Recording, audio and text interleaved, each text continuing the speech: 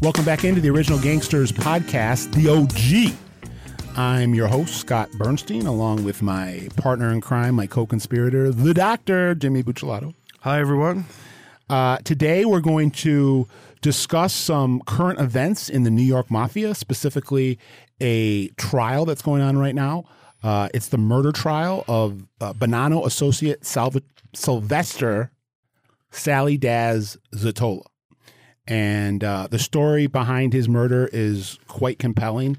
And I think at least what we learned throughout this trial in the last month, that the lead up to his murder in 2018 really speaks volumes about where we are in the mafia in 2022.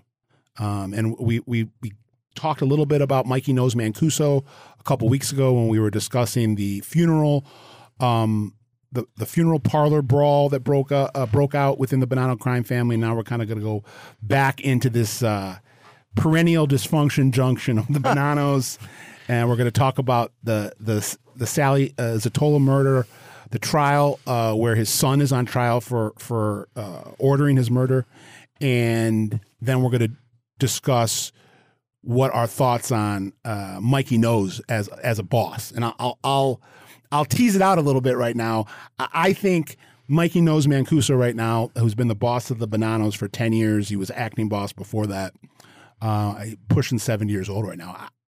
I think the guy is making a very strong argument for being one of the worst La Cosa Nostra bosses, at least in terms of the five families.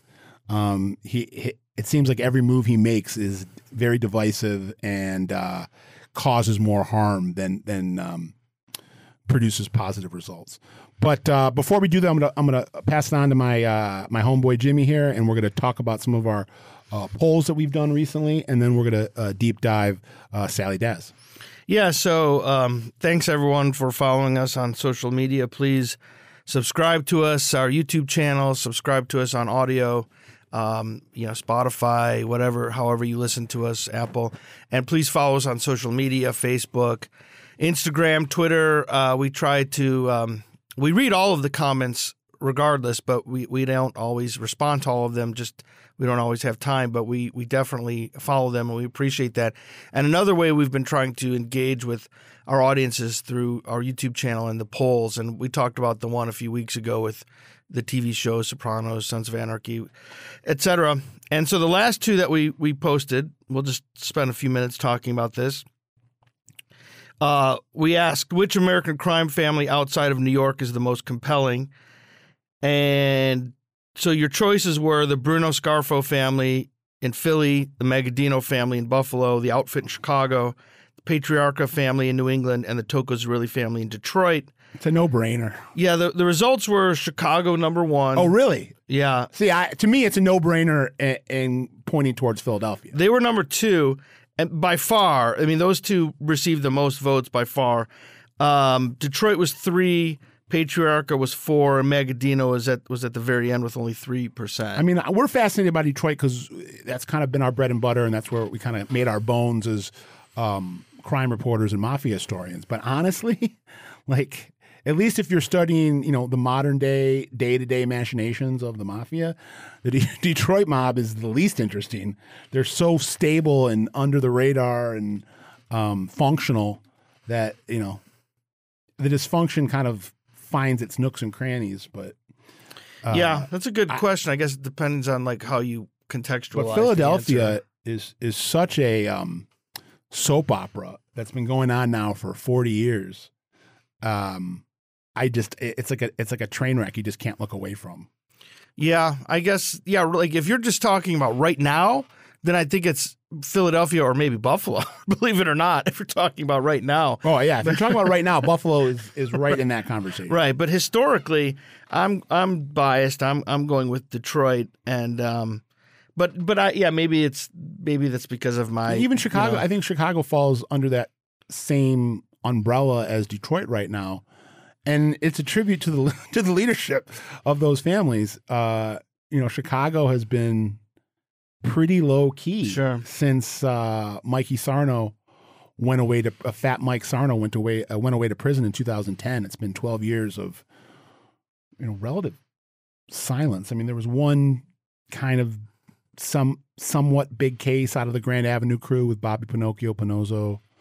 There was a couple associates that were close to the DeFranzos that got tied up in some stuff, but yeah, it's been pretty stable. There hasn't been a mob murder there in over 10 years, and I don't think it really compares to what we have going on right now in Philadelphia or Buffalo. And I know, Ben, you're off mic, but do you have a vote for one of those 5? This is way out of my... Okay, all right. That's okay. That's fair Ben's enough. just like, I'm a producer. I'm trying to make you guys sound good. That's fair enough. So then the second poll we put out there recently, who is your favorite Sunbelt Mafia Don? So your choices were Carlos Marcello from New Orleans, Joe Bonanno, Tucson, Joe Civello from Dallas, Nick Licata, Los Angeles, or Santo Trafficante from Tampa. The results, Santo Trafficante ran away with it with almost 50%. Carlos from New Orleans comes in second, Joe Bonanno a distant third, and then Civello and Licata with only 1% each. So I have to say that this is just my impression, and I've been wrong before, but I sense that this vote and this poll and giving the nod to Trafficante, not that he's not deserving, but I sense it might have something to do with Donnie Brasco. Just in the manner that he wasn't a major figure in the movie Donnie Brasco, but if you watch that movie, and that's a movie that is on television quite a bit, and if you watched it when it first came out, there's a storyline in there about Trafficante, and you see Al Pacino and Michael Madsen and Johnny Depp all kind of, I don't want to say how-cowing to Trafficante, but telling the audience how important he was. Right. So I don't think there really is a movie or something from pop culture that gave people kind of an entree to Marcello or Bonanno. I mean, everybody knows who Joe Bonanno is, so that's maybe doesn't apply that. But Civello and Licata, Marcello was huge. I mean, he was the mob boss of New Orleans and pulled a lot of strings. But I feel like anybody that saw Donnie Brasco and retained, the facts from that movie came away thinking that Santo Trafficante was a pretty big deal, and that might have colored some of the poll results.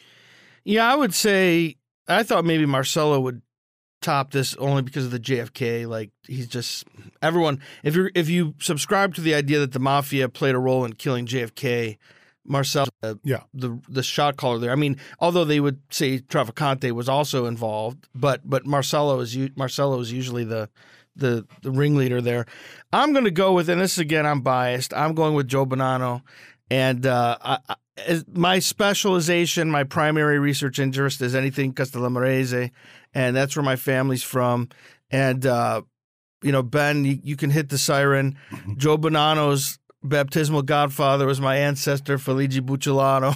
So I went down to Tucson and met with Rosalie Bonanno, and I had a friendly relationship with them. So I'm going with JB. Although he was from New York, he was exiled to Tucson, but he had a family down there. I don't think it was recognized by the commission, but he had. It was more of a crew. I think so, glorified crew, like the Sopranos, yeah. But I would go with JB. But I mean, I can't argue with Trafficante. I mean, he seems more important than the size of his family. Same thing with Carlos Marcello too in New Orleans. Like, those guys carried a lot of weight for not having really large families with a lot of soldiers and things like that. But those guys, especially Trafficante, I mean, he was a major heroin importer. I think in the 50s and 60s, though, the Tampa family and the New Orleans family probably had 50 guys. Oh, okay. I don't think you were ever talking a situation where they had 10. Right. Okay. Yeah. So that's decent. But both of those families have disappeared since their titular, since the faces of the franchise, if you will, died. And Santo died in the late 80s. Carlos Marcello died in the early 90s. And there's still mob activity in Florida and New Orleans, but it's more disparate. I think other families have come in and planted flags. I know in New Orleans, the Colombos and the Gambinos have operations going on down there. And then in Florida, it's always been somewhat of a no man's land. And now probably even more so that there's not really a home crime family. Yeah, that was the point, Donnie Brasco, that when they wanted to set up shop down there, they had to check in with Trafficante and get his blessing just to keep things copacetic politically. But Savello, I mean, there were some comments that Savello, I'm not an expert, that Savello was technically a captain under New Orleans. Was Dallas not even its own independent crime family? They got an invite to Appalachian. So okay. Maybe someone can. When this episode drops, someone check in with us because there was some feedback that maybe he wasn't even his own boss. In terms of the size of family, I think even if Dallas was recognized as a family at that time, they didn't have 30, 40 guys. Yeah, right. And maybe he was. Either way, they were close with New Orleans. I know they were close with New Orleans. And you think of Dallas, Jack Ruby. I don't know. It's kind of interesting to me. Final thing I'll say. I mean, it goes down to the way you want to analyze it in the metrics. But if we're talking about Joe Bonanno, I mean, he was one of the founding fathers of La Cosa Nostra. Sure. Yeah. He was a boss of one of the 5 families. So, yeah, when he was a young man. Right. So obviously he, in terms of beginning to end, and the full career, Bonanno ran circles, of course, around everyone else in this poll. But if we're just talking about Bonanno's time in Arizona as a kind of deposed New York Mafia boss sent to the Southwest, I don't know if he was sent to the Southwest. He kind of took. He already had a crew down there. He took refuge. Yeah, because he had already had a crew. He already had some guys down there because, and that's Bill went down there for college and things like that. And Licata, we'll just say one last thing. Licata, I think he's interesting, largely because of the Detroit connection. He was close to, and actually, was Nick Licata ever in Detroit? Yeah. So the story of Nick Licata was that he made his bones as a mob guy in Detroit. Worked for Tocco and Zerilli early on in the Tocco Zerilli regime, had some type of falling out with Joe Zerilli, and was kicked out of town. Went to California and climbed the ladder in California for the next 20 years to the point where he became a capo and then an underboss, and people in Detroit were made aware that eventually Nick Licata is going to be the boss of Los Angeles. And it was, in everyone's best interest to quell any lingering tensions. And from my research, Nick Licata wasn't just kicked out of Detroit, but Zerilli had put a murder contract on his head. Wow. Dragna had got it removed. But come the 1950s, when it became obvious that Nick Licata was eventually going to take over, the Detroit family and the LA family decided to marry off Black Bill Tocco's daughter to Nick Licata's son, Carl Licata, and that was a way to bury the hatchet and make everything right again. And you had this convoy, I guess, of West Coast mafia dignitaries that came into Detroit and offered up Carlo Licata as kind of the olive branch to the Tocco Zerillis. And then anybody that's followed Jimmy and I's reporting and on the show, you can then fast forward another 30 years, 25 years, and Carlo Licata probably had something to do with the Jimmy Hoffa disappearance, just in the sense that he most likely gave his house to the Giacalones to use as the location of the hit, and then he ended up dead on the 6-year anniversary, almost to the minute. And there's a lot of people that think that he was killed as some type of message that he was trying to leverage his knowledge of the Hoffa conspiracy against his brother-in-laws, the Toccos. Now, we'll just wrap up after this, but you were close with Tony Z excuse me, toward the end of his life, and he had dealings out in California. Did he have any thoughts about Nick Licata? Did he ever comment on that? Well, he definitely confirmed my suspicions that Carl Licata was murdered.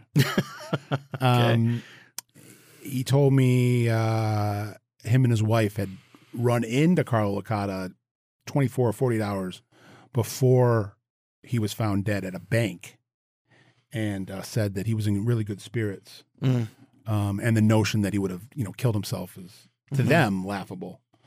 What about the old man, though, Tony Z? When he would go out to California when he was younger? So there was a very symbiotic relationship between the Detroit family and what was going on the West Coast. Jack Dragna, Momo Adamo, and Tony's really actually told a pretty crazy story. And these are so many great anecdotes that just will never see the light of day in book form because he died and we had to put the project to bed. But he took his honeymoon to Los Angeles, and I think they spent 2 or 3 weeks there. And according to Tony Z, when he was on his honeymoon in Los Angeles, the LA crime family was having trouble taking care of some business. And either Joe Zerilli called Tony in LA or Momo Adamo, who was the underboss, approached Tony. I'm not sure of the order of operation here, but according to Tony Z, he was given a murder contract on his honeymoon that he carried out on behalf of the LA crime family in 1949. Wow. Some honeymoon. So, and he says that he told me that when they went by train, and he said that they were met at the train station by a group of LA mafia administrators led by Momo Adamo, and that Tony Z had been given a rare box of Cuban cigars from Joe Zerilli to give to Momo, two boxes, one for Momo Adamo and one for Jack Dragna. Let's see will people respond on social media when you hear this. If you want us to do an old school LA crime family episode, let us know. I'd like to. I think it's fun. Well, it's just LA is such a great part of the country, and there's so much color to Los Angeles, but the mafia there has always been dubbed the Mickey Mouse Mafia, or right, has always been kind of looked down upon. Yeah, and there's reasons for it. Well, I think though, and again, getting into how pop culture colors things or influences things. The portrayal of Jack Dragna in the movie Bugsy does not do any justice to what was really going on in L.A. Jack Dragna was no pushover. Yeah. And in that movie, they make it look like he's humiliated. Yeah. In that and film. they embarrass him in multiple scenes. And one scene, he actually, Bugsy makes him get on the ground and bark like a dog. Right. Yeah. Yeah. So that wasn't historically accurate. So anyhow, we'll try to put out some more polls and see what you guys think. But let's get back to the lead topic with Mancuso. You want to give a background on the murder and yeah. So Sylvester Zottola, longtime New York Mafia associate, multimillionaire, had a vending machine, joker poker, real estate empire fortune. Was worth tens of millions of dollars. I think they estimated his estate at like $50 million. And starting in the early 1980s, he developed a very close relationship with Vinnie Gorgeous, Vincent Basciano, who was a fast riser in the Bonanno crime family. Someone that I think, if his time on the street would have lasted longer, would have been a household name in America, because he had that John Gotti quality to him, and was probably considerably more likable than John Gotti. But his time on top only lasted a couple years, and then he was brought down by Joe Massino, who was his boss, who wired up. And we can talk about that. I've said it before. I don't like the idea of the government making deals with the boss to then go take down the smaller fish. I agree. The whole point is to take the smaller fish and go get the bigger fish.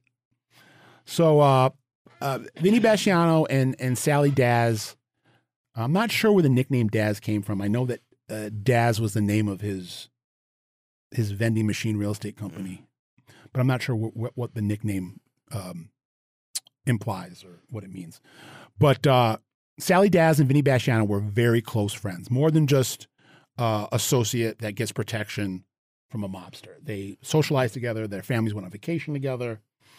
Vinny Basciano actually used Zatola to purchase a house for his girlfriend.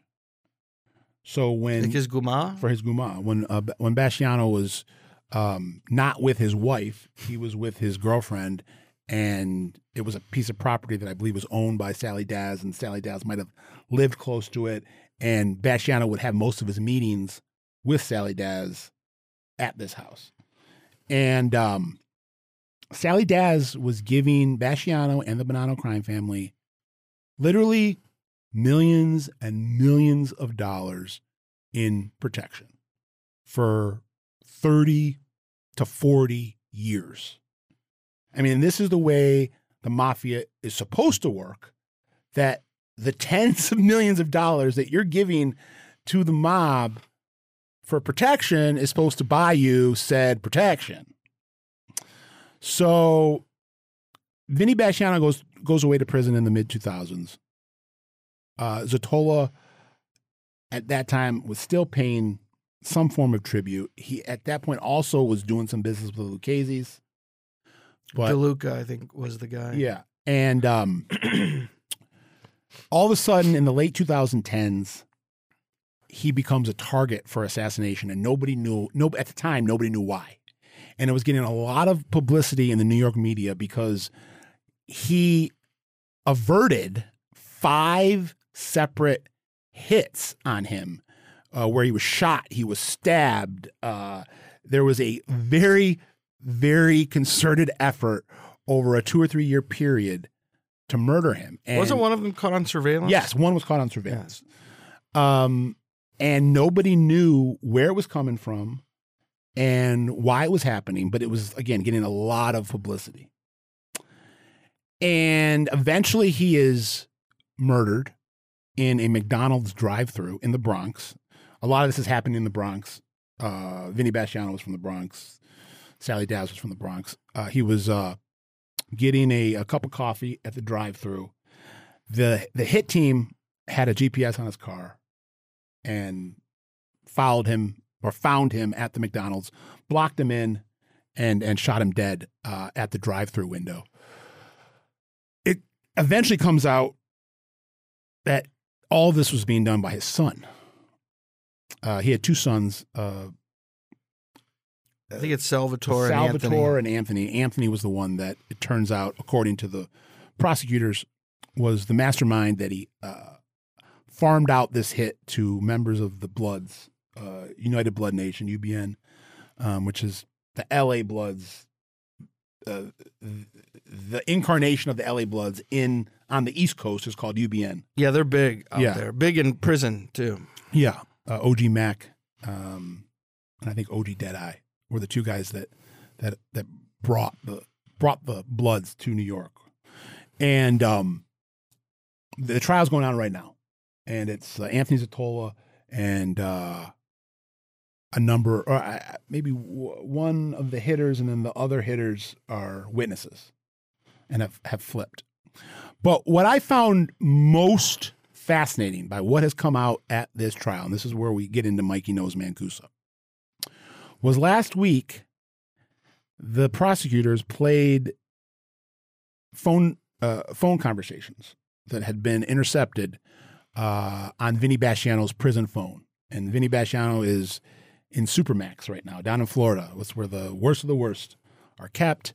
He's being kept there because he tried to put murder contracts on the head of judges and prosecutors, which will always get you slammed by Uncle Sam. But you see pictures of him that get circulated out that make its way. He still looks good. Still, he's a guy that Vinny Gorgeous. Let's just talk a second about the reputation. I mean, he was a guy that thought very highly of himself, was very enamored by his appearance. He was a good-looking guy. Ladies' man. Ladies' man, always dressed to the nines. His hair was always perfect. Reminded me of the song from the Werewolf of London, Oh, and his yeah. hair was perfect. Yeah, That was right. Vinny Basciano, and really fancied himself a modern day John Gotti, and played the role. He had a number of beauty parlors and barbershops, and one of them was called Hello Gorgeous, and that's where he got the nickname Vinny Gorgeous. But it's not surprising when you hear this, but nobody knew this until a week or two ago, that while this, 2-year, just crazy mob murder odyssey is playing out, and Sally Daz is literally dodging bullets. And it makes sense, he's reaching out to his rabbi, and his rabbi is Vinny Basciano.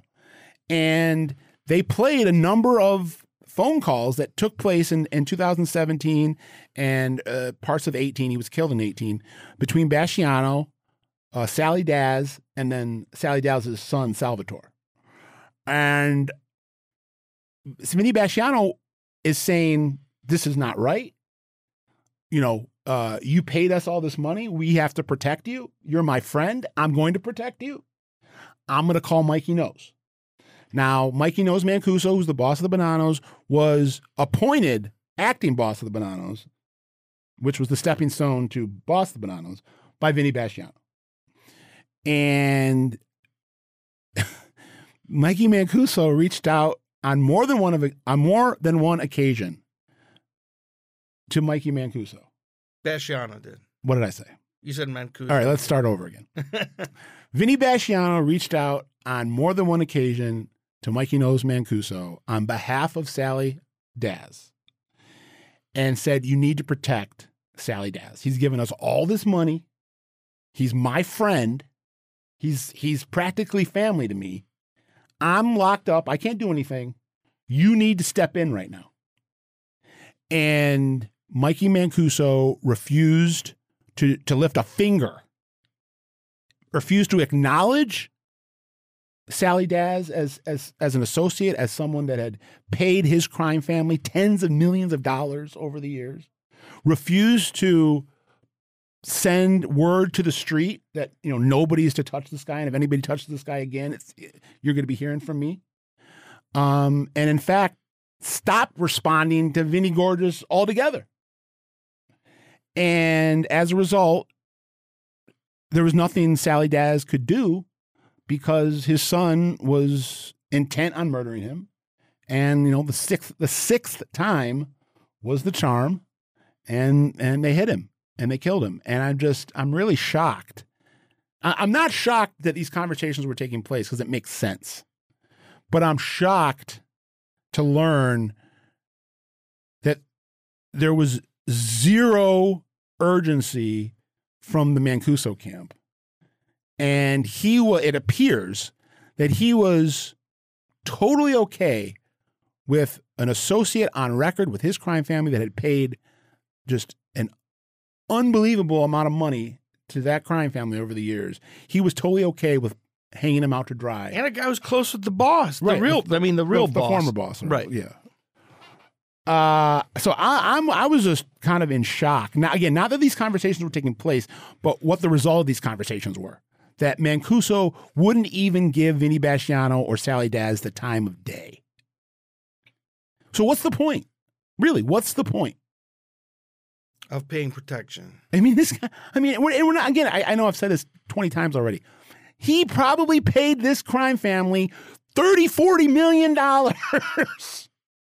Yeah, over the decades. Yeah. And another thing that came out was that eventually Salvatore, the son, realizes the Bonannos aren't going to protect them. So he actually hires a private security firm, which obviously that didn't work either. But it's just kind of an interesting point of, you're paying all this money, and then on top of it, you've got to hire private security because the Bonannos aren't going to step in.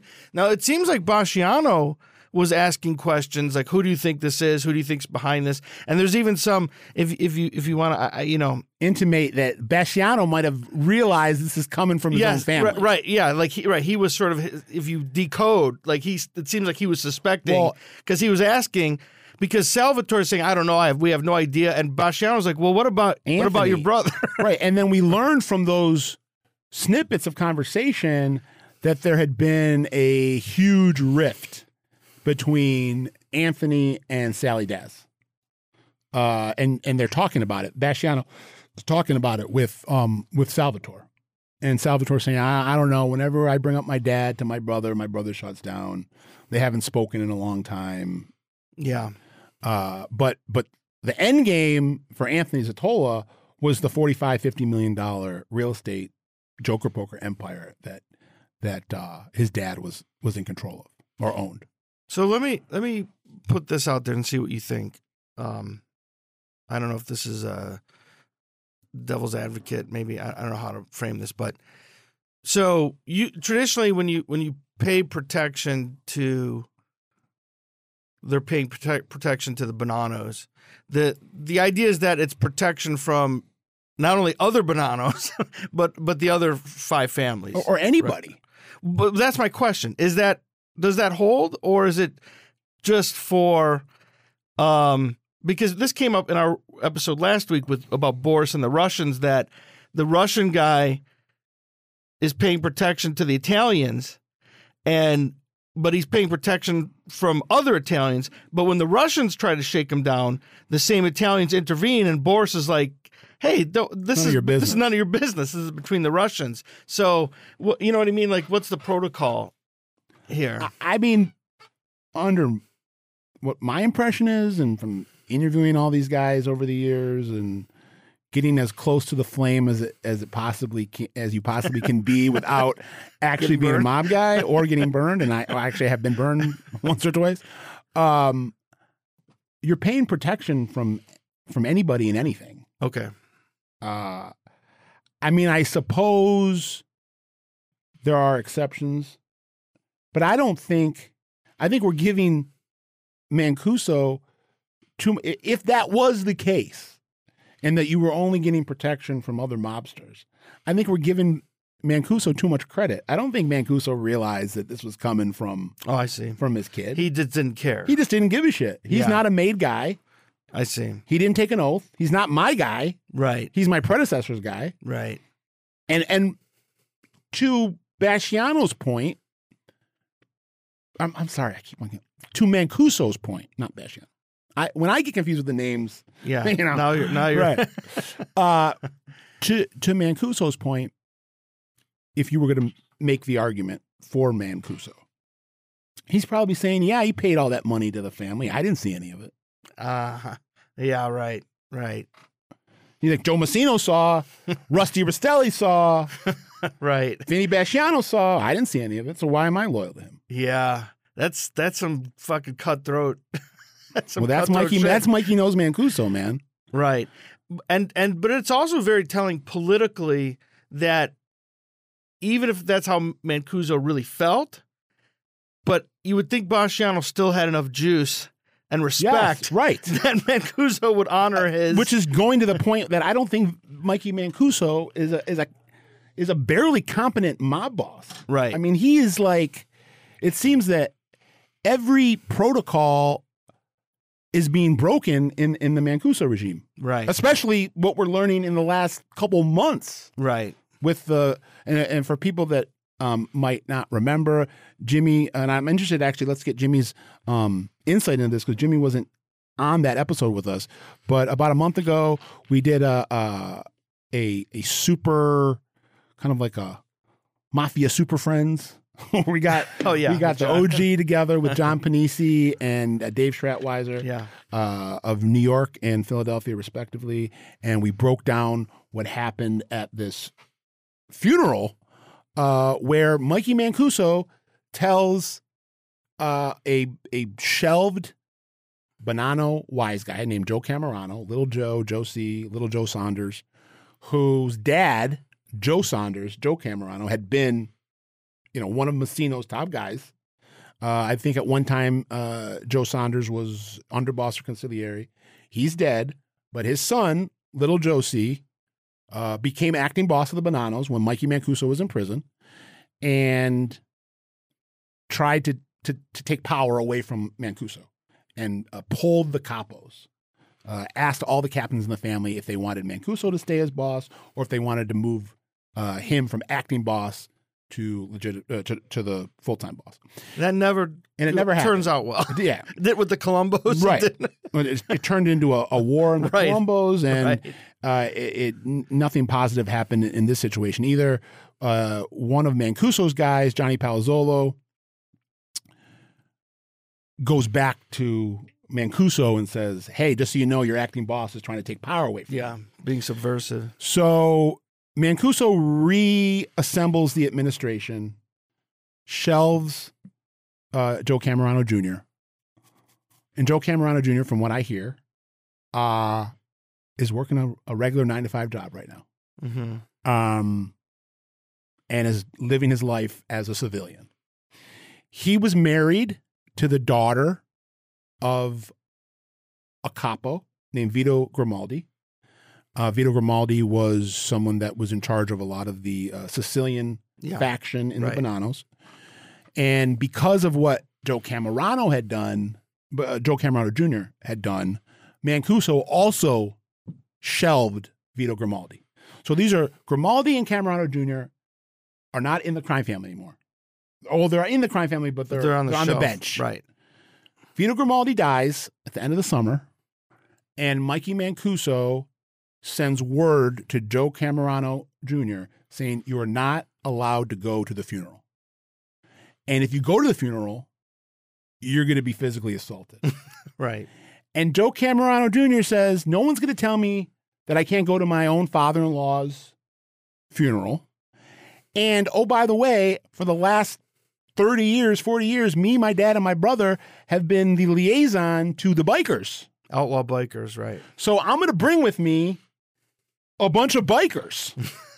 Right. So Joe Camerano Jr. shows up at the funeral and the wake of his father-in-law. He goes to the casket to pay his respects, and within 10 seconds is jumped by Mikey Mancuso's soldiers.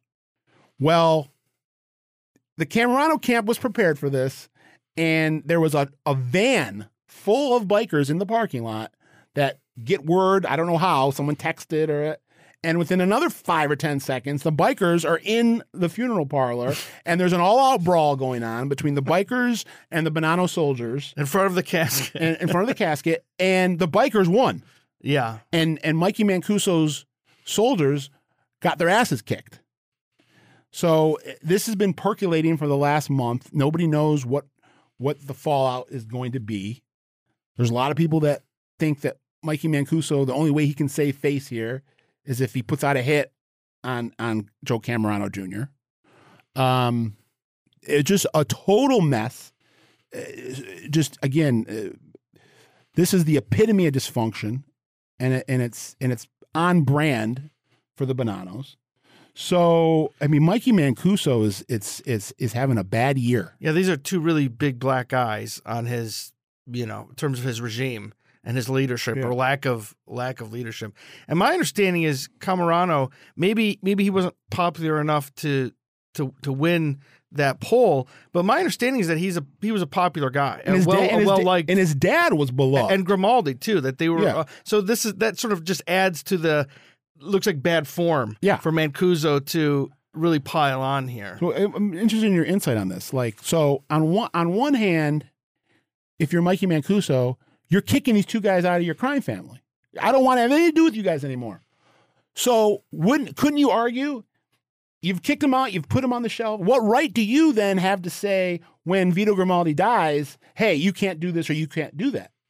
You've already made your play, and that play was to shelve him. Right. And now you don't really have any authority over him. If he was still your soldier, if he was still your capo, right, you would have authority over him. Yeah, because that's the chain of command. Yeah. But in this situation, it seems right that at this point, it's none of his business. And it's also bad form in the sense of, especially with Italians and Catholicism and the funeral of this, disgraziato. Like, it seems like a very disgraceful thing to do. This was his family. Right. I think it might be also different. Let's just say a capo, a non-shelved capo, of the Bonanno crime family dies and there's a wake.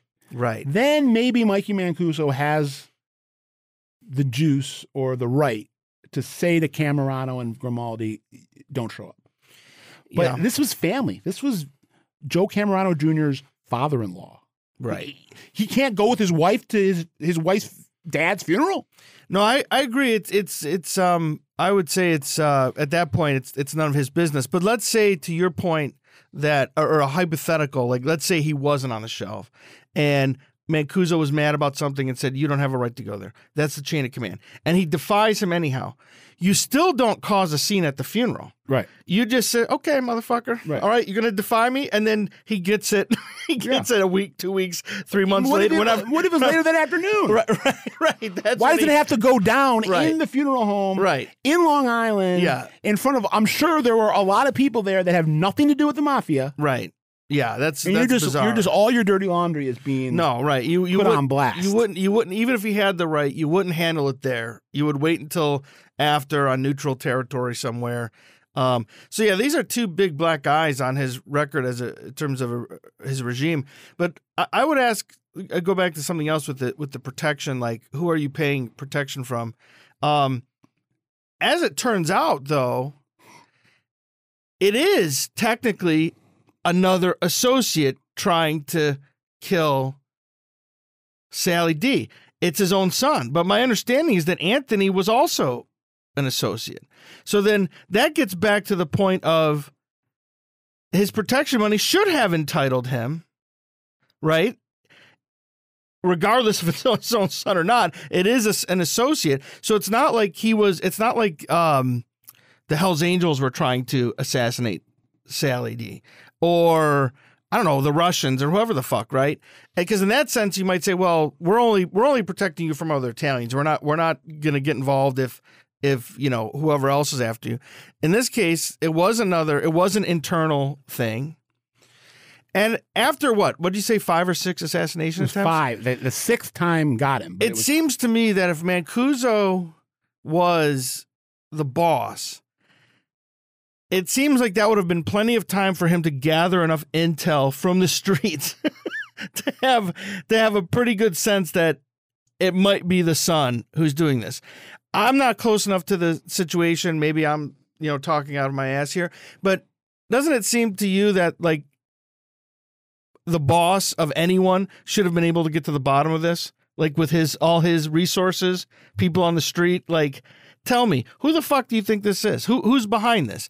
If Basciano had an inkling that it was Anthony, why would Mancuso couldn't have figured that out? And why wasn't Mancuso at the very least reaching out to Vinny in prison and having a conversation between two bosses about whether or not they should get involved or shouldn't get involved? But for Mancuso to just ignore Basciano, it's almost more disrespectful, or it's equally disrespectful than ignoring Sally Daz. Yeah, right. Yeah, more, if not more so, because more so. And we should also point out that Basciano and Mancuso were indicted and convicted of the same murder, Randy Pozzolo, from I believe 2004, or they were convicted in 2004. I'm not sure when the hit took place. I don't remember. Someplace in the early 2000s.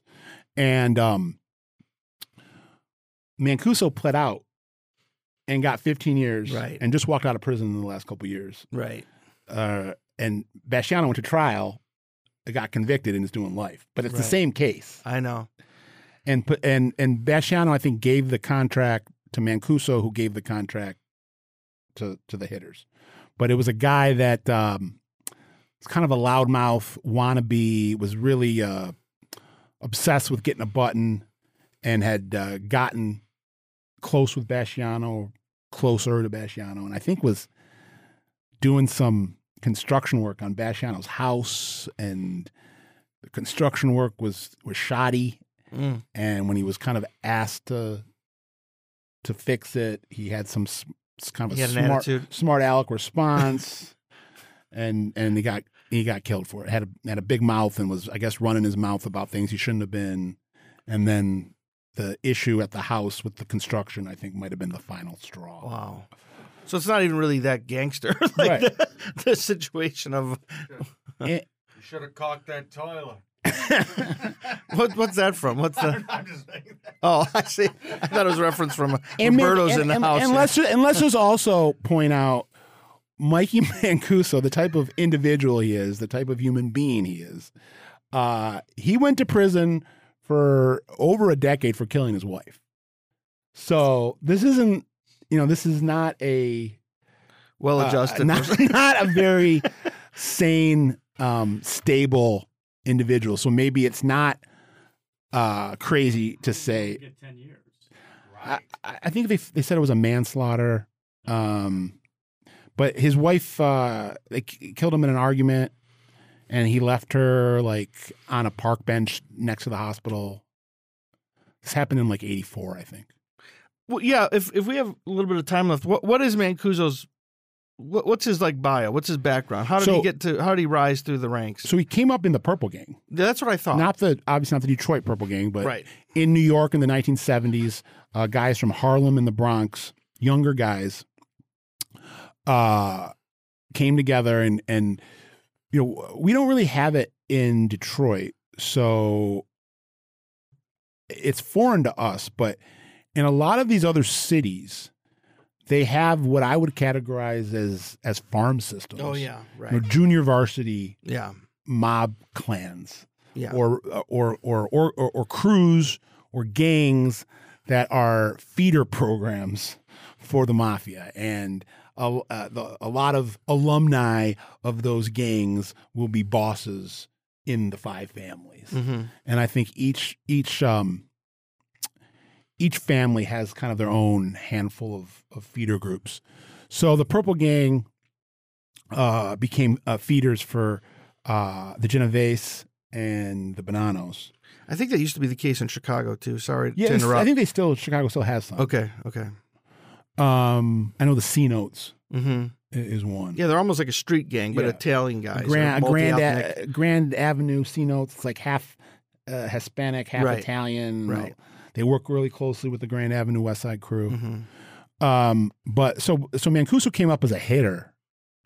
As a hitman with the Purple Gang in the late 70s, and eventually we're going to have Scott Dietschy on to talk about his book that he just wrote, that just came out, all about the New York Purple Gang, and they took their moniker from the Detroit guys, which are can hit the siren band, my relatives, and then I actually, but it always goes back to a personal Bernie anecdote, but I don't know, I've never met Mikey Nose Mancuso, but I did have a minor interaction with him, or at least his people or his team. I don't remember this. A year or two ago, he shut down my website. Mikey Mancuso had either him or his kid or his grandkid, I don't know. They were upset with a story that I had done. I think it was a story where I was comparing and contrasting Purple Gangs. I was like, Detroit Purple Gang, New York Purple Gang. Was that something like trivial that he was mad about? He was mad about there was a prison photo that I had put on the post, and it was like a mugshot. He didn't think it was flattering or something. No, he said it was his. He claimed it was personal property. Oh yeah, right. And it's not personal property; it's property of the state. Of course, right? Yeah. So he complained to GoDaddy, and GoDaddy took my website down for like 72 hours. And eventually, when I got an explanation, they were just like, "Yeah, this Mr. Mancuso thinks that," and I'm like, "So you just on his word you shut down my website?" Right. And I said, "I did not take a personal photo of Mr. Mancuso. That's not a personal photo. That's a prison photo." Right. Which means public domain. Right. So it eventually got back up and running, but it was just, I was flabbergasted when I talked to the GoDaddy people and they told me who this complaint came from. Yeah, I remember that now when you mention that. So he's kind of a miserable person. So he rose through the ranks, starts off, and then and because there was so much, the fallout of Messino going down, there was so much, as you point out, dysfunction, and it seems like it's just this revolving door of different bosses, street bosses, under bosses in the Bonannos, because as soon as a guy becomes the acting boss or whatever, it's only a matter of time before he gets indicted, or with like Sal Montana, he gets extradited and then or not extradited, but he gets deported and then he gets killed. And then obviously Basciano went down. Camerano didn't last long. I'm probably missing some people. Vinny Battlementi. Vinny, oh right, he was. TV. Yeah, he was there at some point. I'm looking at something right now, and this is coming from the internet, so you can't trust everything you find on a Google search. But this is telling me here that at some point when Basciano was in prison, he was upset with what Mancuso was doing as acting boss, and he tried to put a contract on him. Wow. So maybe that speaks to why Mikey Mancuso wasn't responding. It doesn't give a shit. Wasn't responding to Vinny Basciano. I hadn't seen that before. So. Well, one thing it's interesting with the Bonannos is right. So they had a reputation for being dysfunctional, going all the way back to the banana split in the '60s, right? And where Joe Bonanno, that's where he gets back to our original conversation. He gets exiled to Arizona, and there was a civil war, and then. There was the tension between, is it Restali, is it Carmine Galante? We've had episodes where we've talked about that, and then when Massino officially takes over, there was actually a period of stability for a while with the Bonannos. No, he did stabilize the crime family, and for about 10 years, Massino became the most powerful mafia boss in New York. Yeah. And the Bonannos became, for a flash in the pan, right. They became kind of the Ivy League of that's right of crime families like the Genovese. Right, and there was like this irony that, and part of that was because the Bonannos were so dysfunctional that law enforcement started to devote fewer and fewer resources to that family. And the commission booted them. Right. So they weren't on the radar of the feds. So by the mid-'80s, the other five family, or the other four families in the five families, were so disgusted with the Bonannos, they said, we don't want you a part of our commission anymore. Right. You've lost your seat. Which Massino used that to his advantage because he could do things and he wasn't under the same scrutiny. His family wasn't under the same scrutiny. And then he brought the commission back together. Right. And then now history repeats itself. Once he's taken down, it's back to, at least for several years now, so the boss, back to the dysfunction junction. The bosses between Basciano and Mancuso were Sal the Ironworker. Yeah. The baby boss, Bambino boss. Yeah, another Castellammarese. The Ironworker who went to Canada, got caught up in all of their power struggles and ended up being murdered. Vinny TV Battlementi. And then Mikey Nose took over, but a big chunk of his early years was spent in prison through acting bosses like Tommy DeFori, Johnny Palazzolo, and then Joe Saunders Jr. Yeah, or Little Joe Saunders, which led to the acrimony that we have right now. Another thing I should point out that Mancuso was implicated, although never charged, in the George from Canada murder. Wow. As being a part of the conspiracy. Right. That was, we know Massino called the shots on that. Yeah. Which in some ways was the beginning of the end for Massino, because George from Canada was so popular. Right. And a lot of the rank and file felt that was unnecessary. He overstepped. He overstepped. And so in a lot of ways that was, Massino was guilty for starting the destabilization process in a family that he had actually stabilized for a while, ironically. Massino's downfall was his insecurity. I think he had this opinion that too many people around him were including his brother-in-law, Salvatore Vitali, were too big for their britches, and that there was the story that one of the reasons that George from Canada got killed was because he made a comment to Massino about Massino's choice of consigliere, Tony Graziano, TG. TG was known to indulge in drug use and was known to snort cocaine and would show up, I guess, at meetings. The opinion of the other members of participants in these meetings was that TG was high.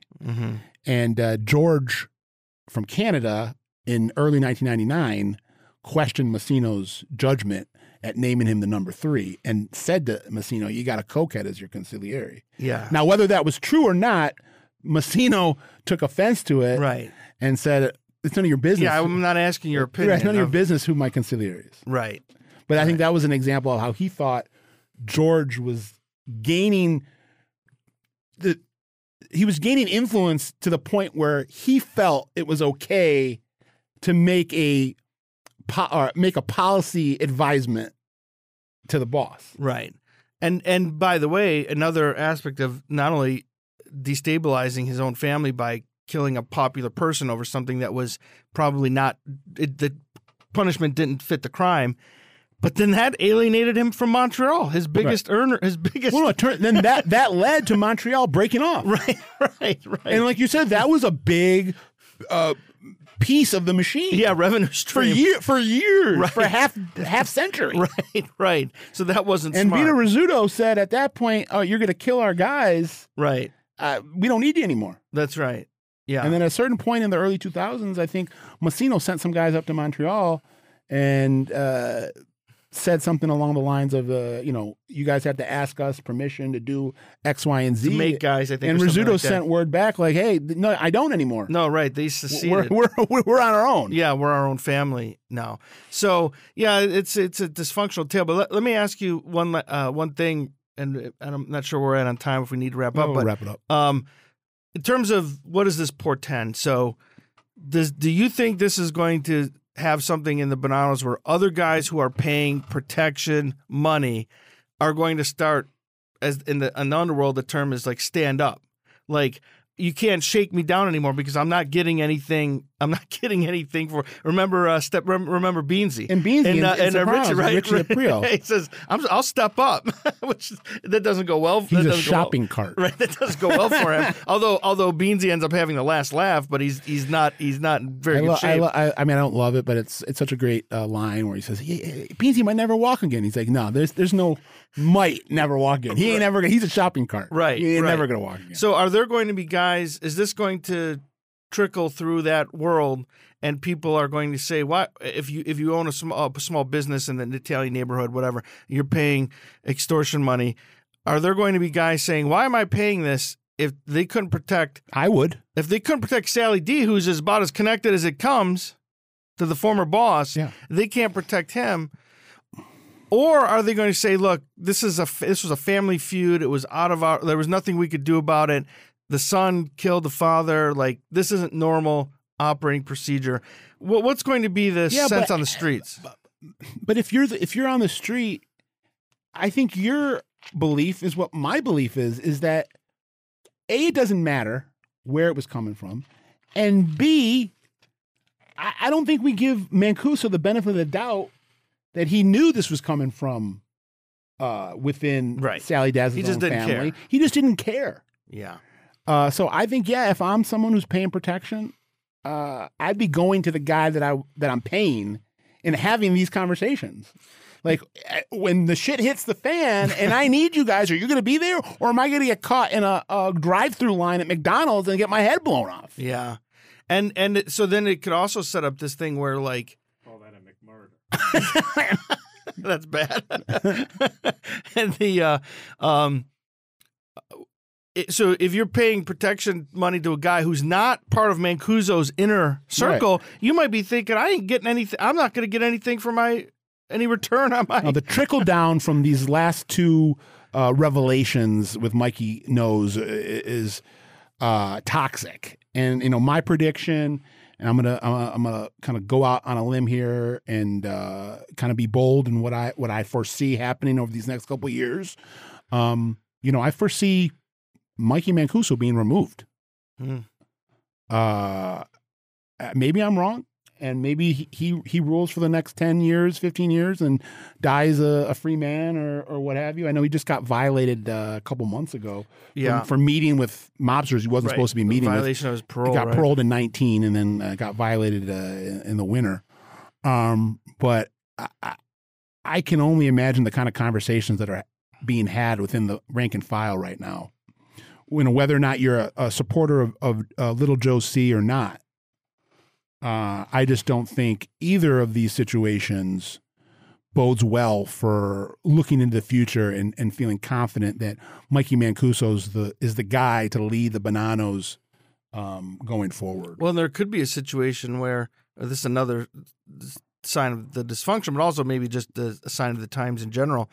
There may be some guys who are like, fuck it, let him think he's the boss because there's too much heat. He's already got heat now. I mean, there's already heat now. I mean, Right. if there wasn't heat before, there's heat now. Right. So let him be the what does Tony say? I always go back to Sopranos about Junior. He says something let him take the I can't remember Be a lightning rod. Whatever term. So there might be where guys are just like there's too much heat to be the boss. Let Mancuso be the for whatever it's worth. Let him be the boss. And that might be a way he hangs on. I'm saying if he does. Look for Vinny Badalamenti, in my opinion, as a guy that could eventually take back the family. Because I know that he's no longer the boss now, but and he was only boss for a couple years in an acting capacity. But I think he's someone that could potentially fill the void if that family decides to go away from Mancuso, or if he gets sent back to prison for whatever reason. Mm-hmm. But he's a final word on this is kind of what you see is what you get. Whenever you've seen pictures of Mikey Knows Mancuso, it reminds me a little bit of Tony Giacalone. Just the guy never has a smile on his face. Oh yeah, he looks like a mean guy. Yeah, he's just always kind of snarling, and it's like I've always whenever I see those type of guys, it's like, what's the point of being a mobster if you're not having fun? I mean, have as much fun as you can because you're going to end up dead or in prison at the end of your life. So, I always kind of have a modicum of respect for the Vinny Bascianos or the Joey Merlinos. Skinny Joey. He always looks like it's the best day of his life every time you see him. And even Messina was like that. Messina was someone that was jovial and would, talk to people and not... It reminds me a little bit of in the 80s. There's footage of in Chicago and in Cleveland during the casino skimming busts where Joey Aiuppa and Jack White Licavoli are like going after cameramen with their canes. Oh yeah. Well, yeah, and even we were talking about at the beginning of the episode, Joe Bonanno, the namesake of this family. He always looked like $1 million in the picture. He always looked like he was having the best day, no matter what, no matter how bad things were. He always looked like kept his composure and looked like. But I do have to say I do think it's funny. One of my favorite clips is, I think it was during the commission case in the 80s when Fat Tony Salerno gets in the car and the guy says, "Do you have any words for us?" He goes, "Yeah, go fuck yourself." Or the Tony Giacalone after the 96 bus. The government says that you're the boss of the Detroit Mafia. Is that true? Your mother is. Yeah, right. So I guess I do admit, I guess there's room for, we can be pluralist here. There's room for all sorts of personalities in this world, because some of those guys who are more of a sourpuss, they can have some amusing sound bites too. So, well, anyhow, want to wrap up? Yeah. All right. So thanks for listening, and keep on following us, please, on social media, and spread the word. That's really helpful. Each day we get comments like, "Oh, we're just discovering your podcast." I mean, we've been doing this for 4 years now, but some people are still new, and we appreciate that. And if you are new, especially on video, go back and check out some of our audio episodes, because I think there's still some confusion out there. People are asking for some of the audio episodes. Why can't we see these on YouTube? Well, it's because they weren't video recorded. Yeah. So there's some really good content there, and listen to it. That's on why audio. Benny's our MVP. That's right. Yeah, we're trying to join MVP. the new age here. So anyhow, thanks for listening. I'm Jimmy Buccellato. Scott Bernstein. We're out.